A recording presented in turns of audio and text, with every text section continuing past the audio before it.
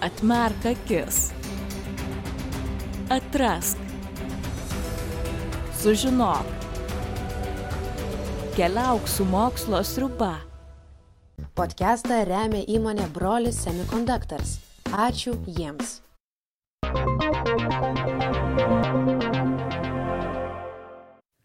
Sveiki mokslo sriubos podcasto klausytojai ir žiūrovai, su jumis Agnius ir dar vienas mūsų pokalbis. Su mumis šiandien svečias yra Aistis Žalnora.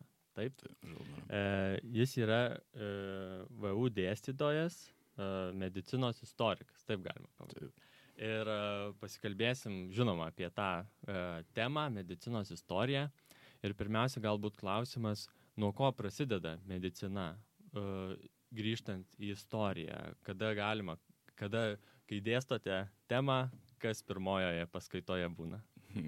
Taip, tai sveiki visi, iš tikrųjų medicinos istorija kaip tokia skaičiuot, labai sudėtinga pasakyti, kada jinai prasideda iš tikrųjų, kadangi pati žmonija, kartu su žmonijos atsiradimu, žmonės visada norėjo išlikti, norėjo pagelbėti kažkaip vienas kitam, tai galėjo būti koks nors medžiotojas, gelbėjantis savo draugą, susižeidusi medžioklė, tai galėjo būti motina gelbėjanti savo vaiką, gimusi, besistengianti jam parūpinti maisto, besistenginti jį kažkaip globoti.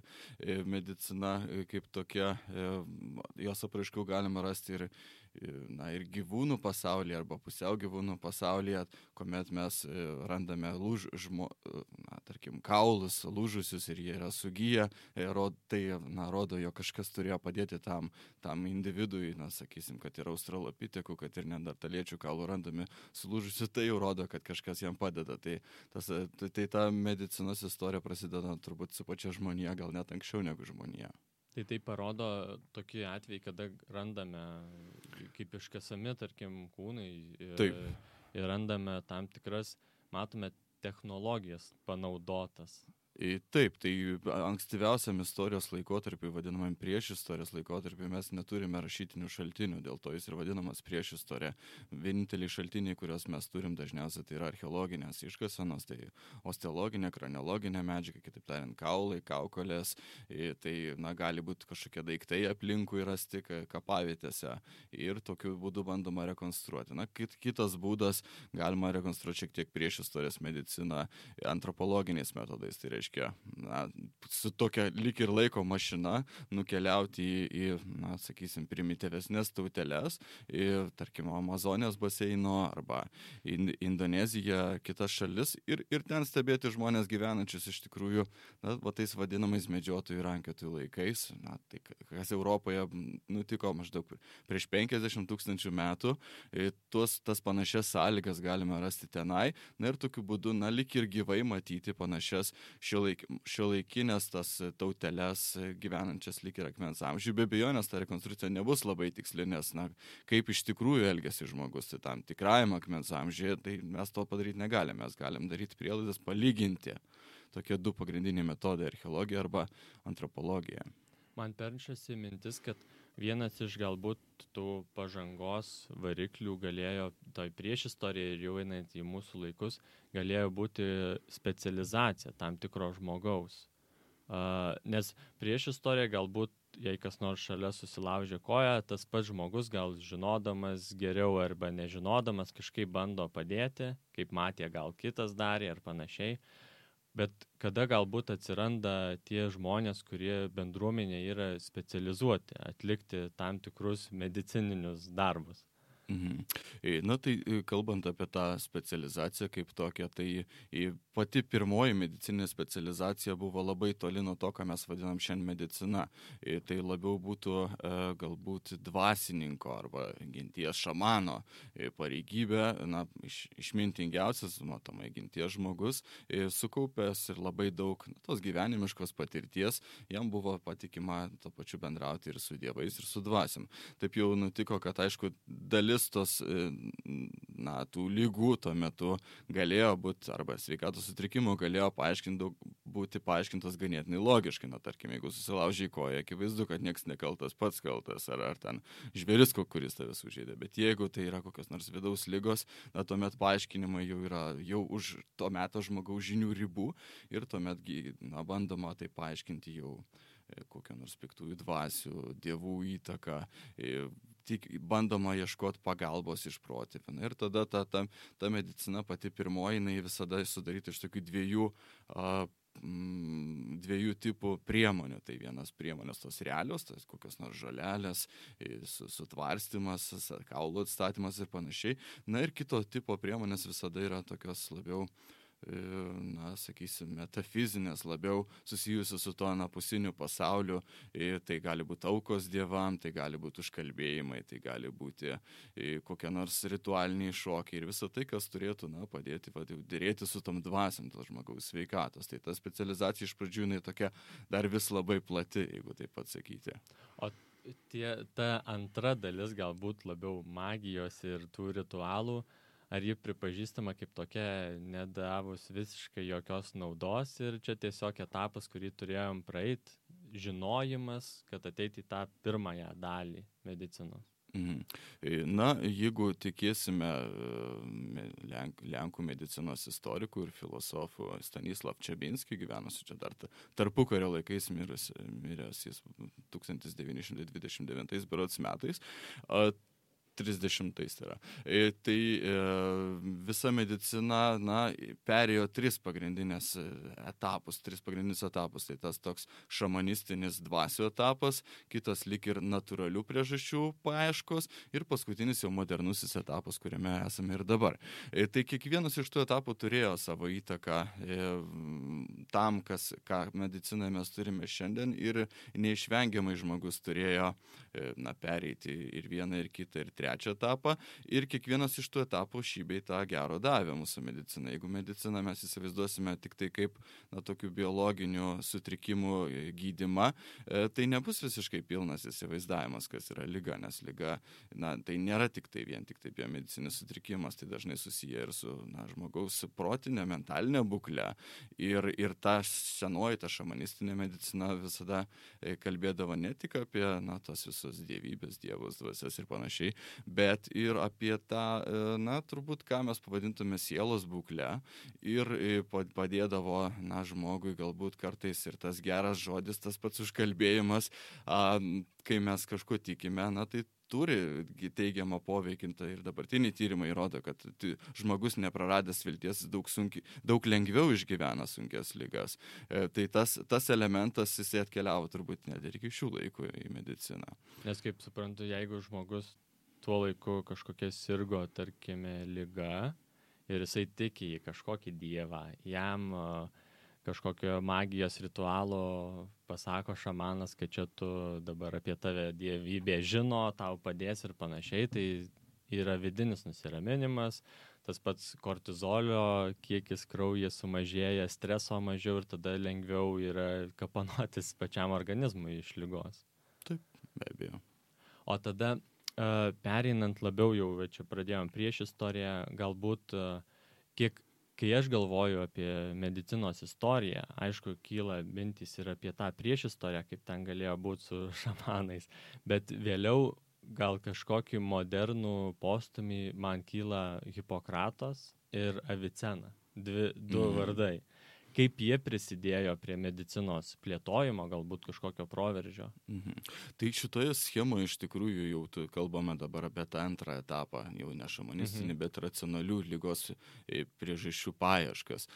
Be abejo, žmonės stengiasi, ypatingai graikai, tai gimsta iš graikiškos filosofinės tradicijos. Graikai nepriėmė nieko kaip užduotybę, viską jie kvestionavo ir bandė išsiaiškinti, o kaipgi yra iš tikrųjų, kas iš tikrųjų sukelia vieną ar kitą priežastį. Ir graikų galima išvardyti ten daugybę tų mąstytojų. Hipokratas turbūt toje eilėje yra vienas iš tų paskutinių, kuris tiesiog apibendrino tas ankstesnės teorijas filosofinės ir bandė paieškoti racionalių priežasčių. Tačiau jeigu mes bandysime iš karto sakyti, kad tai yra labai racionalios ligos priežastis, tai nebus iki galo tiesa, nes kaip aš su studentais dažnai kalbu, logika kaip tokia arba suvokimas apie ligos kilmę kiekvienu laikotarpiu truputėlį skiriasi ir tai, kas atrodys logiška mums, nebūtinai bus logiška praeityje arba atvirkščiai, ką praeityje žmogus laikė logišku, tai nebūtinai bus logiška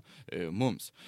Ir Hipokratas bandė racionaliai paaiškinti ligas, naudodamas savo 4 humorų teoriją, manė, jog žmogaus kūne esama 4 pagrindinių skysčių, tai kraujo, tulžies, geltonosios, juodosios tulžies ir gleivių. Ir tų skysčių balansas arba disbalansas, tai ir lemia arba sveikatą arba ligą. Taip pat išskyrė aplinkos veiksnius, tai klimatą, taip pat tam tikrą miazmų teoriją, tai pūvančių kažkokių medžiagų neigiamą poveikį, dažniausiai apie epidemijas kalbėdamas. Ir jo tie gydymo metodai ir Hipokrato ir Aviceno šiuo atveju čia būtų pakankamai panašus. Tai vienas iš pagrindinių gydymo metodų buvo kraujo nuleidimas. Subalansuoti tos skysčius. Vienas iš dažniausių metodų buvo nuleidžiant tą kraują, kurį jau turbūt lengviausia nuleisti, tai yra kraujas. Kiek tai yra racionalu, kiek ne? Jeigu tikėsime kai kuriam Hipokrato rekomendacijom, reikėtų nuleisti žmogui tiek kraujo, kol jisai pakeis spalvą. Ką tai reiškia? Jeigu turime venas, ir pradedam leisti veninį kraują, kiek mes to kraujo benuleistume, jis niekada nebus toks šviesus, kaip pavyzdžiui arterinis. Ir kitas dalykas, jeigu mes darome arteriją, tas nukraujavimas gali būti labai didžiulis ir labai neigiamai paveikti žmogaus sveikatą. Dėl to tie metodai, aš taip gana atsargiai jos vadinčiau dar tokiais racionaliais. Ta interpretacija buvo vis dar tokia rizikinga. Ką Hipokratas teisingai pastebėjo, kad daug kas iš tikrųjų priklauso nuo žmogaus gyvenimo būdo, nuo jo mitybos, nuo jo tam tikrų įpročių.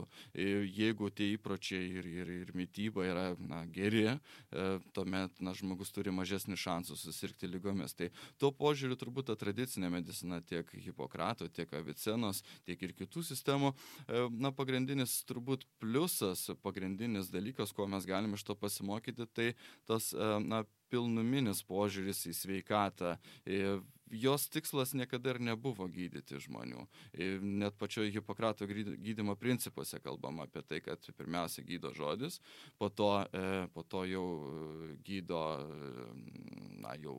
jeigu žodis nepadeda, tada bandom kažkokį ten chirurgiją užsiimti peilių, tada dar ugnis, geležis, tai tas jau pats pradedama nuo tokių labai švelnių priemonių ir tada jau einama link griežtesnių. Tai pats tikslas tos medicinos buvo išvengti ligos, o ne ją gydyti. Dėl to būtų gana naivu tikėtis, jog to meto žmonės galėjo pasiūlyti pilną arsenalą išgydyti to meto ligas. Tam tikras postumis link modernios medicinos, bet dar ne moderni medicina. O žengiant toliau nuo tų antikos laikų į viduramžius, ar viduramžiai buvo irgi kaip ir visur istorijoje vadinami tamsiaisiais amžiais, ar buvo ir medicinoje stagnacija tie tamsieji amžiai? Čia tas atsakymas toks daugialypis turėtų būti. Viena vertus, ta medicinos mokslo teorinė raida iš tikrųjų palyginti nedaug pažengė tos gydomosios medicinos teorinė raida. Ta pati Hipokrato teorija ir toliau buvo sėkmingai taikoma. Sėkmingai, aš čia taip kalbu, galbūt šiek tiek ironizuodamas. Ir viduramžių žmogus negalėjo sukurti kažkokių ypatingai daug naujų gydymo teorijų. Antra vertus, jeigu kalbame apie viduramžius kaip tos purvinuosius viduramžius ir panašiai, yra įsišaknijus viena tokia neteisingas tikėjimas, tam tikras stereotipas susijęs su viduramžiais, kalbant apie, tarkim, viešasias pirtis. Kaip ir senovės Romoje, taip ir viduramžių žmogus iš tiesų žinojo, kas yra pirtis, ir ta pirties kultūra buvo pakankamai išvystyta, buvo miestuose įrengiamos viešosios pirtis, kur žmonės galėdavo ateiti nusiprausti, bet apie 14 amžių ištikus maro epidemijom, tada žmonės padaro iš tikrųjų klaidingą prielaidą, mano, kad maras susijęs labai su pirtim, su vandeniu, mano, kad atsivėrus poroms, pirtie taip yra, lengviau patenka maras. klasę. Ir tada pirtis jau įmamos uždaryti. Vėliau dar 16 amžiuje susijama dar ir su sifiliu, tai toks paskutinis vinis į karstą viešųjų pirčių. Tai jeigu kalbame apie tą tokią viešąją higieną, būtent ką žmogus apie nusiprausimą jo, tai sakyčiau, kad ne viduramžiai yra tas purvinas laikotarpis, bet jau vėliau renesansas, kaip bebūtų keista. Na ir viduramžiai vis tik tai buvo ir tas laikotarpis, kai atsiranda pirmosios medicinos mokyklos, atsiranda universitetai, kad ir ką jie tuo metu moko, bet tai yra tam tikra evoliucija ir tai vystosi toliau, kol tai perauks į mūsų modernų mokslą. Tai yra tam tikra tąsa, negalima sakyti, kad tuo metu viskas tiesiog stagnavo, vis tik tai buvo daug dalykų, kurie po truputį vystėsi. Tie patys vienuoliai, viena vertus, jie daug ką uždraudžia ir tą chirurgiją marginalizuoja iki tokių chirurgų barzdaskučių amato, bet ne mokslo.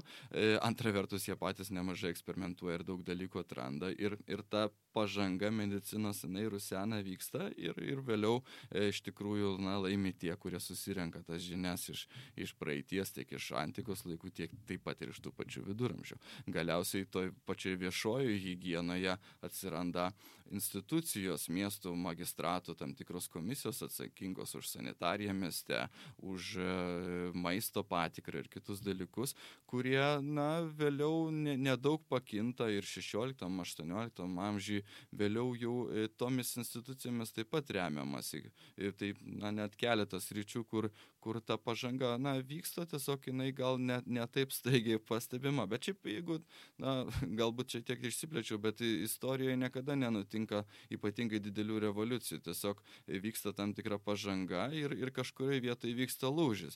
Bet tas lūžis nutinka kaip tik dėl tos priežasties, jog ta laipsniška pažanga leidžia žmogui sukaupti vis daugiau ir daugiau žinių ir paskutiniam kažkokiame etape, pats protingiausias to meto visuomenės narys, kažkoks tai iškilus žmogus, mąstytojas, filosofas, gydytojas, sanitaras, epidemiologas ar dar kažkas padaro išvadą, kuri leidžia padaryti tą jau esminį lūžį. Tad, kad geriau galbūt įsivaizduotume ir mes, ir žiūrovai, klausytojai, gal galim paimti tam tikrą amžių galbūt ir praplėst, ką tuo metu žinojo žmonės apie žmogaus anatomiją. Galim, nežinau, kokį 16 arba 17 amžių, kuriuo geriau laviruot, ką būtent, kiek detaliai jie žinojo, ką mes dabar mums yra visiškai aktualu ir visiškai savaime suprantama. Tai vienas iš tokių įdomiausių ir to pačiu kontroversiškiausių laikotarpių medicinos istorijoje, mano galva, yra kažkur 16, gal 17 amžius. Kodėl jis yra toks kontroversiškas? Viena vertus fundamentaliai įvyksta didžiulis lūžis anatomijos supratime apie tai, kaip žmogus yra sudarytas. Tai Andrea Vezalijus, flamandų anatomas, pirmasis imasi tirti žmogaus kūną ir pastebi daugybę klaidų, kurias buvo padaręs jo pirmtakas Klaudijus Galenas, romėnų anatomas. Ir vėliau Vezalius išjudina visą tuntą anatomų, kurie tęsė jo tyrimus, tai ir Falopijus ir kiti. Galiausiai jo tyrimai 17 amžiuje dar tęsiami tam tikrą prasme ir William Harvey ir kitų. Ir tai akivaizdžiai leidžia suvokti, kaip iš tikrųjų yra sudarytas žmogaus kūnas. Anksčiau buvo remiamasi viena klaidinga teorija, Galeno teorija, kurios atsiradimo priežastis vėlgi reikalauja tam tikro paaiškinimo. Galeno teorija teigia, jog visa tai, ką mes turime gyvūnų kūne, tai turėtų būti labai panašu arba tolygu tam, kas yra žmogaus kūne. Taip nutiko dėl to, jog Klaudijus Galenas pats neturėjo galimybės iš tikrųjų skrosti žmogaus ir rėmėsi tuo, ko galėjo remtis. Dėl to atsirado daug klaidų, atsirado neteisingas suvokimas apie žmogaus gimdą, kaip jinai atrodo, nes ta modelis nusižiūrėjo iš šuns modelio, inkstų modelis nusižiūrėtas iš beždžionės, mane, kad inkstai nėra nevienodama aukštyje ženkliai, kas nėra tiesa, mane, kad žmogaus žandikaulis kitaip sudarytas, krūtingolio sandara ir visas tas klaidas Andrea Vezalius pataiso. Vėliau jau 17 amžiuje ateina dar vienas labai svarbus atradimas, tai žmogaus kraujotakos suvokimas. Jeigu Galenas, vėliau dar anksčiau šiek tiek Aristotelis, ir kiti neturėjo tikslaus suvokimo apie žmogaus kraujotaką, manė, jog štai arterijomis, pavyzdžiui, teka oras, o venomis kraujas. Tai gana greitai Harvijus įsitikino, kad taip nėra. Kitas klaidingas įsitikinimas buvo, jog žmogaus kraują kūnas gamina be saiko, be perstojo. Tai todėl ir nupilinėti. Ir dėl to nupilinėti. Tarsi galima būtų tokią teorinę prielaidą daryti, kad vis tiek prisigamins to kraujo daugiau. Bet kas šitoje vietoje yra didžiausia kontroversija, mano galva, kalbant apie tą kraujo nuleidimą, kontroversija yra tai, jog net ir įrodžius, kad žmogaus kraujas nėra begalinis ir kaip veikia iš tikrųjų žmogaus kraujotaka, koks kraujas yra svarbaus žmogui, kraujo nuleidimo praktika niekur nesibaigia. Jinai buvo tokia pat aktyvi ir netgi 18 amžiaus pabaigoje prancūzų gydytojas Bruso buvo pramintas, tokių vos ne vampyrų, kraujo nuleidėjų, taip tuo metu netgi pašiepiamai jis buvo teigiama, jog Napoleonas tiek daug kraujo nenuleido kaip Bruso savo pacientams. Ir ta teorijos ir praktikos nesutapimas čia buvo akivaizdus, nes teorija sakė, kad kraujotaka yra svarbu ir anatominės žinios yra svarbu, tačiau praktikai ir toliau laikėsi įsikandę tą seną humoralinę teoriją ir sakė, kad tai mes nuleisim šiek tiek dar kraujo, vėliau, kad nebūtų nuobodu, žmonės, vėlgi aš taip šiek tiek šaržuoju, bet žmonės išranda dar ir drastiškus gydymo metodus, tą vadinamą herojiškoji medicina, kai kalbame apie, kad ir sifilis, viena iš tų ligų 16 amžiuje, buvo manoma, kad su jie susidoroti vien tik tai kraujo nuleidimo jau nepakaks, dėl to pasitelkiamas į pagalbą gyvsidabris.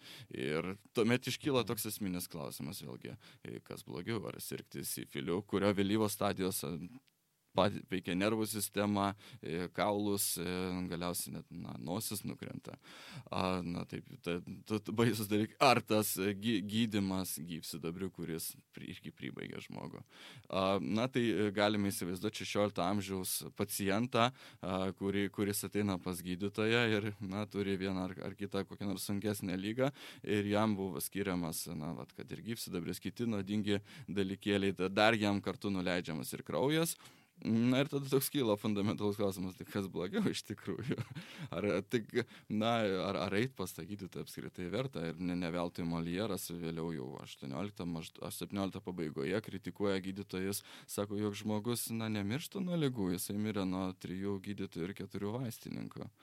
Molieras tam turėjo, beje, priežastį, jo paties sūnus mirė nuo gydytojų pagalbos tuo metu. Ir tai tas laikotarpis, mano galva, vienas iš tokių kontroversiškiausių, nes yra lyg ir teorinė pažanga, bet praktiškai viskas vyksta lėčiau. Taip jau yra medicinos istorijai, teorinė pažanga ir praktinė pažanga jos nesutampa dažnai. Praktinė pažanga labai atsilieka. Kur tada tam visame laikotarpyje, galime net gal šiek tiek chaoso buvo, kur tame chaose atsiranda tie pagrindiniai sprendimai ir atradimai, galbūt, kurie visą mediciną pakelia į tą modernę, galbūt jau mediciną. Tai klinikiniai medicinoj turbūt vienas atradėjas, jų ten galima išvardinti daugiau, bet išskirčiau Thomas Indeman, kuris vienas iš pirmųjų ima kalbėti apie tai, kad lygos negali būti skirstumas tik tai taip labai primityviai, kad ten vienas susijusi su tulžim, kitas su krauju, kitas su gleivėm, vis tik tai reikia stebėti tikras simptomus ir klasifikuoti ligas. Ir šalia to, jisai pats ir išmoksta tas ligas klasifikuoti ir tam tikrą prasme irgi atsigręžia į senovinę tradiciją, Hipokrato tradiciją, į tą požiūrį, jog reikia stebėti visumą, pacientą kaip visumą simptomą ir stebėti jį reikia ne kažkaip ten atsitraukus, bet labai tiesiogiai. Vėlgi, dėl ko gydytojas tam tikrą prasme atsitraukė 17-16 amžiui nuo paciento dėl labai praktinių priežasčių, nes tuo metu siaučia didžiulės epidemijos ir maro epidemija galiausiai ir kitos, ir gydytojas dažnai bijodamas dėl savo paties saugumo atsitraukia. Tai kaip ir galima suprasti, pateisinti, tačiau Sindeman sako, jog stebėti ligą mes galime tik tai stebėdami pacientą prie jo lovos. Ir tai toks vienas postumis. Tuomet turbūt, aš mediciną dažniausiai matau per tą prevencinę prizmę. Tai kitas postumis buvo tai, jog 17-18 amžiuje po truputį imama suvokti, jog nesirūpinant neturtingųjų, apskritai valstiečių, tos didžiosios pilkosios masės, jeigu taip galima sakyti, sveikata, tuo metu valdovai tai yra tikrai pilkoji masė, kuri jam nieko beveik nereiškia. Valstybė ištiks kataklizmos nelaimės taip kaip ir anksčiau, ką iš istorijos galima buvo pasimokyti ir imama registruoti, iš tikrųjų atkreipti dėmesį į tai, nuo ko žmonės miršta, kiek jų gimsta, galų gale balansas, kiek gimsta, kiek miršta, bet to mes negalim suvokti medicinos pažangos. Ir kitas lūžis dar 19 amžiuje, jau vėliau pereinant į 19 amžių, tai ne tik, kad imama registruoti, bet ir imamasi kažkokių priemonių, kaip užtikrinti tą viešąją higieną, kaip tiesti vandentiekio, kanalizacijos sistemas. Nes vien tik tai gydyti, tai nebūtų tas variantas, kaip kovoti, pavyzdžiui, su cholera arba su kitomis lygomis. Toj klinikinėje medicinoje turbūt vienas iš svarbesnių įvykių yra chirurgijos demarginalizavimas, sugrąžinimas į mokslą. Šiaip ar taip, tie chirurgai barzdaskučiai, kurie viduramžiais buvo laikomi kažkoks ten trečias brolis kvailelis, sugrįžta į 18 amžių į medicinos areną ir suvokiama, jog kas, bet jie tai praktinių įgūdžių tikrai turi. Ir dėl to medicina vėl apjungiama kartu su chirurgija. Vyksta, čia keletas net procesų vyksta. Vienas procesas vyksta tolesnė ta anatomijos mokslo pažanga, tada fiziologijos pažanga, tada susijama mirties priežastis su liga, organi ir kiti tai tos dalykus susiję. Tada šalia to dar vystosi ta pati chirurgija, vyksta pramonės perversmas, čia toksai truputėlį, sakyčiau, jeigu galima būtų išsireikšti taip kompiuteriniais terminais, tai turėtų pradėti lūžinėti kompiuteris, nes labai daug dalykų supuola vienu metu ir tie dalykai lemia ir, tarkim, kad ir pramonės perversmas. Viena vertus jisai lemia žmonių gyvenimo sąlygų pablogėjimą, antra vertus tos baisus gyvenimo sąlygos, ten 12 valandų per parą darbo tamsesnės fabrikuose, jokių teisių neturintis darbininkai ir panašiai, tai lemia ir tai, jog kyla labai didelės epidemijos ir valdžia anksčiau ir vėliau yra priversta spręsti tas problemas. Antra vertus, dar šalia to tie patys darbininkai persikėlė į miestus, tampa valstybės problema. Jeigu jie būtų gyvenę toliau kaimuose, tai gydytojas ir valstybės pareigūnas, greičiausiai būtų net nematęs jų. Bet kai jų tokio, tiek daug susirenka miestuose, valstybė yra priversta spręsti tas problemas, pradedant tiek chirurginiam visokiom operacijom, aišku, tobulėja ir chirurginė teorija, ir praktika, tiek ir baigiant tuo gyvenimo būdo niuansais. Tai supuola iš tikrųjų labai daug veiksnių ir jie, po truputį akumuliuojasi iki 19 amžiaus ir 19 amžiuje turbūt, turėčiau sakyti, vyksta tas didelis boom iš visų daugelio sričių, kurios ir sudarytų tą mediciną pačią plačiausią turbūt prasme. O kokias ligas jie tuo metu pažinojo, kurias mes irgi dabar jau atpažįstame, galime išgydyti, arba kokius medicininius metodus naudojo, nes yra irgi tekę šiek tiek pasidomėti, kartais skaitant kažką, tokių irgi makabriškų pavyzdžių, jau mums dabar suprantame, kad jeigu žmogus susilaužydavo koją, jam dažniausiai ją ir nupjaudavo. Arba netgi tam tikrų karų metu iš tų dalyvių, kareivių, kad jeigu kažkur žaizda ar kažkaip, tai jie tiesiog purvu kažkaip įtrindavo ar panašių tokių, kaip tada viskas atrodė. Na tai čia turbūt ta tokia labiausiai praktiška medicinos sritis chirurgija mums turėtų parūpti. Tai vienas iš tokių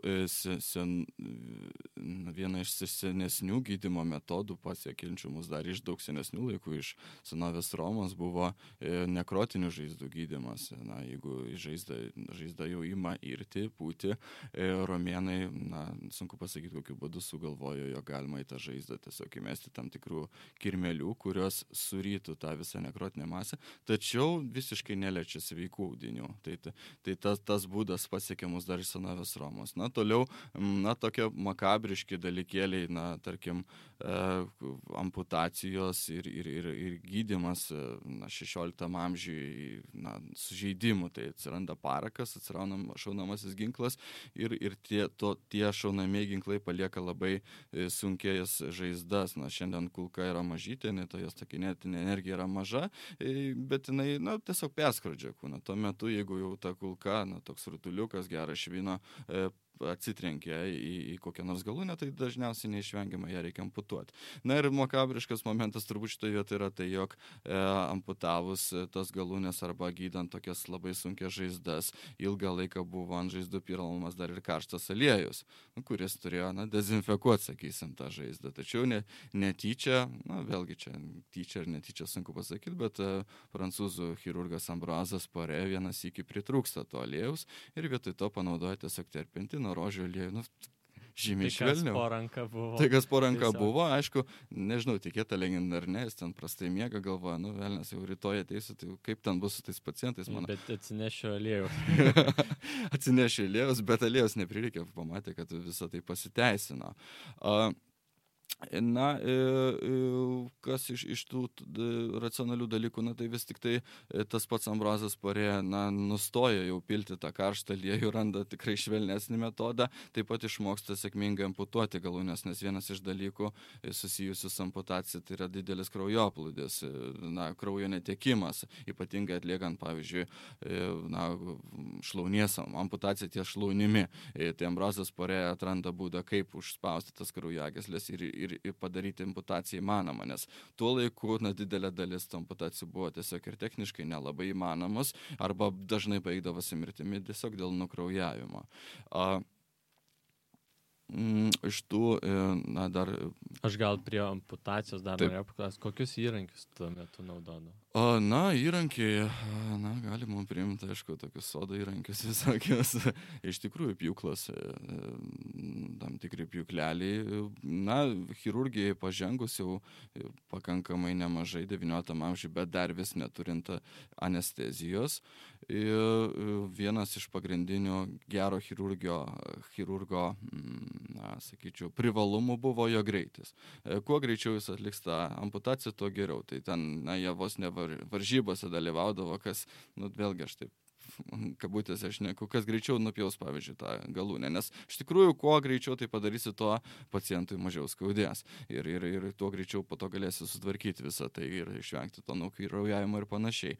Tai pasitakydavo tokių drastiškų atvejų, kai kurie chirurgai atlikdami tą šlaunies amputaciją, netyčia nupjaudavo ir ką nereikia. Pavyzdžiui, jeigu šlaunies amputacija arti dubens, dėja vienam pacientui tiesiog sėklidės spėjo nupjauti per tą savo greitą skubėjimą. Ir vėliau, ta chirurgija, aišku, labai pasikeičia, kad atsiranda anestezija, nes tuomet jau chirurgai, galėjo atšilinti. Bet reikia suprasti. Aš nežinau, sustabdysiu ir kad visi įsiklausytų, kad tai amputacija ir operacija vyko be jokios anestezijos. Taip, be anestezijos. Kaip kažkaip surišdavo, ar kokias neanesteziologinės priemonės galėdavo panaudoti? Tai tos... Ar tiesiog pakentiek? Taip pakentiek, aišku, lengva sakyti pakentiek. Bet buvo tų priemonių, tiesa, jos nebuvo tokios efektyvios kaip dabar. Dar egiptiečiai naudojo opiumą, naudojo tos dažniausiai įvairios narkotinės medžiagos apsvaiginti pacientą, taip pat alkoholis, taip pat mandragora.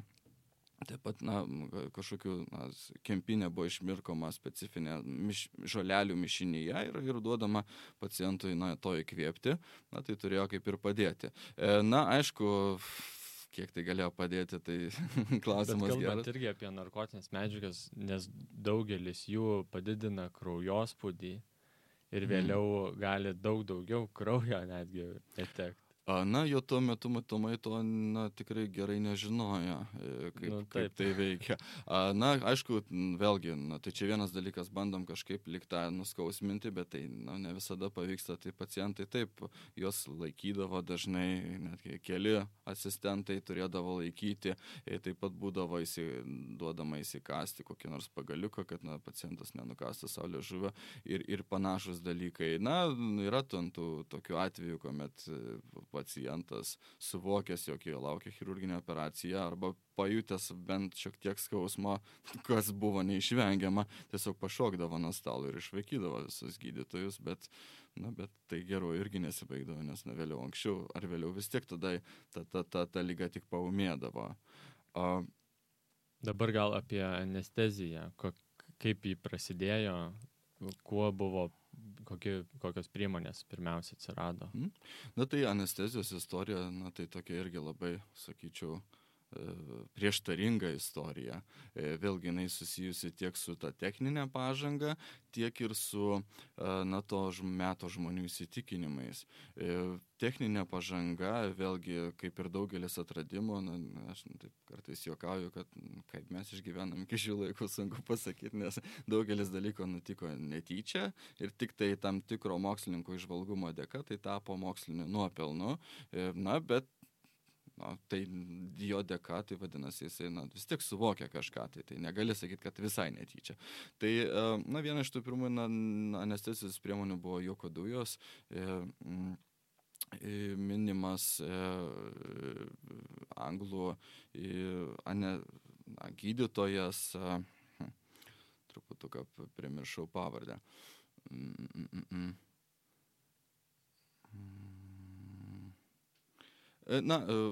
Bandysiu apsėti be pavardžių. Tiesiog, buvo pastebėta, jog žmogus pavartojęs juoko dujų nejaučia skausmo, net ir stipriai susižeidęs. Dėl to viena iš priemonių buvo naudota juoko dujos. Po to nuspręsta panaudoti eterį kaip tokį medžiagą, jau Morton vėliau supranta, kad eterį galima panaudoti. Dar vienas būdas, vėlgi panašių laikotarpių, James Simpson pasiūlo panaudoti, taip, pirmasis Horace Wales panaudojo juoko dujas, vėliau atranda eterio narkozę ir tada šalia to dar James Simpson pasiūlo naudoti chloroformą. Chloroformo atradimo irgi tokia įdomi istorija, kadangi James Simpson buvo pakankamai geras chemikas, jisai dažnai bandydavo įvairius mišinius cheminius ir jisai vienas iki netyčia įkvėpė to chloroformą ir saldžiai užmiega. Kitą rytą atsibudęs, jisai suskaičiavo, kiek valandų jisai miegojo ir suprato, kad nieko nejautė ir nieko nesuprato. Ir tada jisai nusprendžia, kad mintis, galim tą panaudoti medicinai. Kontroversija šitoje vietoje yra ta, jog nors gydytojai išranda būdą, kaip palengvinti žmogui tą skausmą, tai tiek juoko dujos, Horace Wales pasiūlytas variantas, tiek eteris, tiek chloroformas iš tikrųjų pakankamai efektyvios priemonės, nors turinčių šalutinį efektą, dėl to šiandien jau netaip jau ir naudojamos. Tačiau to meto įsikišo šiuo atveju to meto religija, kurioje yra tokia bažnyčia, kitaip tariant, pasmerkė narkozę kaip tokį Dievo valios apėjimą, bandymą išvengti Dievo valios. Jeigu šventajame rašte parašyta, jog moteris turi gimdyti skausme, vadinasi, taip ir turi būti. Jeigu žmogus patiria skausmą kažkokį, Dievas jam siuntė tai. Čia ta kazusą, ta tokia problema išsprendžia tas pats jau minėtas James Simpson, kadangi pats buvęs pastorium, jisai ėmė ieškoti nebe kažkokių mokslinių, nes, ką moksliškai pasakysi bažnyčia. Jisai ėmė ieškoti teologinių argumentų, atsivertė tą patį šventą raštą, sako, žiūrėkit, o va čia parašyta, kad Dievas užmigdė, siuntė miegą Adomui ir išėmė iš jo šonkaulį. Kas buvo pirmasis narkotizatorius? Dievas. Ar galime taip daryti? Galim, nes Dievas leido. Dievas tai padarė pirmasis. Na ir tokiu būdu, tokia irgi vėl legenda turbūt pasakoja, bet vėlgi su kuo susiduria. Tuo metu, medicina ir religija vėlgi, pradėjau nuo religijos ir toliau keliaujant mes visada susidursim su tuo religijos įtaka, kas galima ir kas negalima. Vienoje rankoje turime techninę medicinos pažangą, antroje rankoje turime tuo metu visuomenės normos dažnai diktuojamos yra religijos. Ar galima, ar negalima. O tada dar kitas galbūt proveržis, ką turėčiau omenyje paklausti, tai apie vakcinas. Kada jos atsiranda ir kaip prasiskina kelią? Na tai vėlgi, jeigu taip labai pradedant nuo pat pradžių, tai pirmosios vakcinos žinomas jau turbūt senovės Kinijoje. Raupų vakcinacija buvo taikoma tokia pakankamai įdomi forma. Raupų, tos pustulės, tam tikri, tarsi puliniai buvo sudžiovinami į miltelius ir įpurškiami tam vakcinuojamajam į nosį ir tokiu būdu jis įgaudavo atsparumą tam raupam. Ta pats pirmas toks metodas, jisai net nevadinamas vakcinacija, bet inokuliacija. Vėliau Edward Jenner atlieka tokį vieną eksperimentą, čia vėlgi, laikinė bioetikos komisija tikrai prisikabintų prie jo, nes Jenner nežinodamas tikro poveikio imasi labai rizikingą eksperimentą. Jis užkrečia, atsimenu, kelių metukų berniuką karvių raupais. Čia vėlgi tokia trumpa priešistorija, dėl ko jis tokią prielaidą daro, nes turi būti kažkokia, vėlgi, kodėl tai turėtų suveikti, nes tai turi būti loginis pagrindimas. Tai jisai pastebi, jog melžėjos, kurios suserga karvių raupais, melždamos karvės jos turi santykį su karvė ir vėliau suserga tą karvių raupų formą, jos būna atsparios ir žmonių raupų formai. Tokią pat prielaidą turėdamas omenyje, jisai apkrečia ir vaiką ir stebi, kas toliau bus. Jennerio laimė ir visos visuomenės laimiai, vaikas iš tikrųjų įgyja imunitetą raupam ir tie žmonių raupai nieko blogo jam nepadaro. Prieš tai persirga, aišku, karvių raupais, po to jau žmonių raupais. Ta revoliucija nutinka 1796 metais ir vėliau ta raupų vakcinacija, pati pirmoji vakcinacija, kaip tokia splinta pakankamai greit po pasaulį. Lietuvoje jau 1808 metais būna vakcinacijos institutas, kuris kaip tik vakcinuoja nuo tos ligos. Kalbant apie kitas vakcinas, jų istorija irgi buvo pakankamai tokia sudėtinga. Kad ir jų bandoma ieškoti to sukėlėjimo, jo, tarkim, tuberkulino istorija. Tai 20 amžiaus pradžioj Klausas Kochas pasiūlo būdą, kaip tai reiktų vakcinuotis nuo tuberkuliozės, sukuria savo vaistą tuberkuliną ir ten jau beveik ir Nobelio komisija susirenka jau su dovanom ir apdovanojimas ir panašiai, bet vėliau paaiškėjo, kad ta vakcina nėra efektyvi. Jinai gali būti, gal kaip testas naudojamas, ką vėliau ir buvo padaryta, bet, čia šiuo atveju truputėlį paskubėjo mokslininkas ir tam tikrą prasme neįtin etiškai pasielgė, pateikdamas, kad ta vakcina tikrai bus efektyvi. Ir galiausiai jau ta maksinė vakcinacija, jos banga pagrindinė, tai sietina jau su pokariu, su laikais po Antrojo pasaulinio karo, kažkur apie 60-metį iš tikrųjų turime jau daugumą vakcinų nuo daugumos sunkių ligų. Ta vakcinacija tuo metu tikrai nebuvo kažkokia ten labai laisvanoriška, kas kaip norite, man patinka, nepatinka, nebuvo tokio klausimo, iš tikrųjų tuo metu buvo pakankamai vienareikšmiškai vakcinuojami žmonės tiek vakarų tam pasauly, sakysim, už geležinės uždangos, tiek čia šiapus mūsų turime omeny sovietinį laikotarpį, tai tuo laikotarpiu ir vyksta ta masinė imunizacija nuo daugumos ligų. Kaip tuo metu žmonės reaguoja į vakcinas, čia kitas klausimas. Jeigu grįžtume prie to paties Jennerio, jau tuomet jam atradus vakciną nuo raupų, daug kas iš jo šaiposi, sako, kad tu čia mus visus karvėm paversi.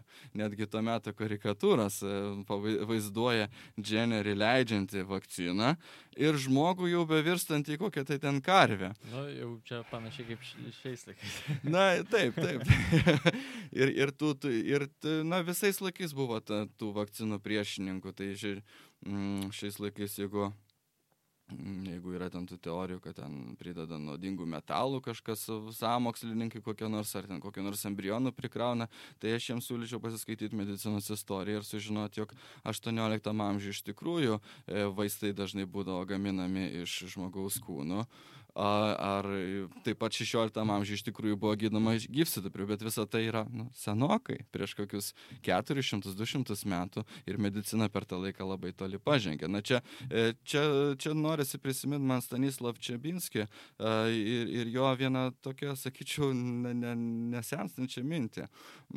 Na, gydytojas, jisai mokydamasis universitete įsigyja labai daug tų žinių, kaip iš tikrųjų vaistas veikia, išmoksta tam tikrą ir istoriją galų gale vaistų ir įgyja specializaciją ir suvokia ligos priežastį tiksliai, suvokia, kaip reikia diagnozuoti ir kaip reikia gydyti.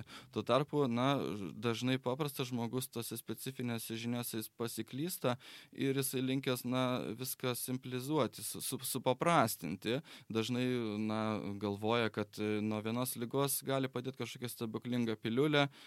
Vieną piliulę gydytojas man išrašys ir pasveiksiu nuo visų ligų netgi.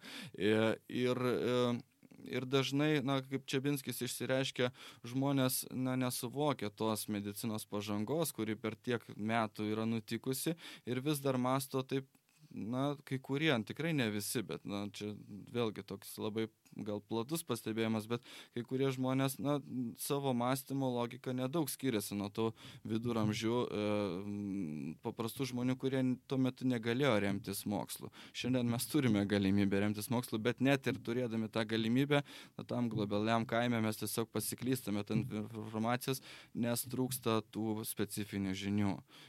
Informacijos yra daug, bet kaip tą informaciją sudėti teisinga, logiška tvarka, yra kitas klausimas. Ir to padaryti be specialaus išsilavinimo žmogus tiesiog negali. Ir dėl to ir gimsta turbūt dauguma sąmokslo teorijų, nes žmonės neatsirenka, kas yra tiesa, kas melas, kas yra melagienos ir panašus dalykai. Taigi toks buvo mūsų pokalbis, tikiuosi jums jis patiko ir atsisveikiname. Iki.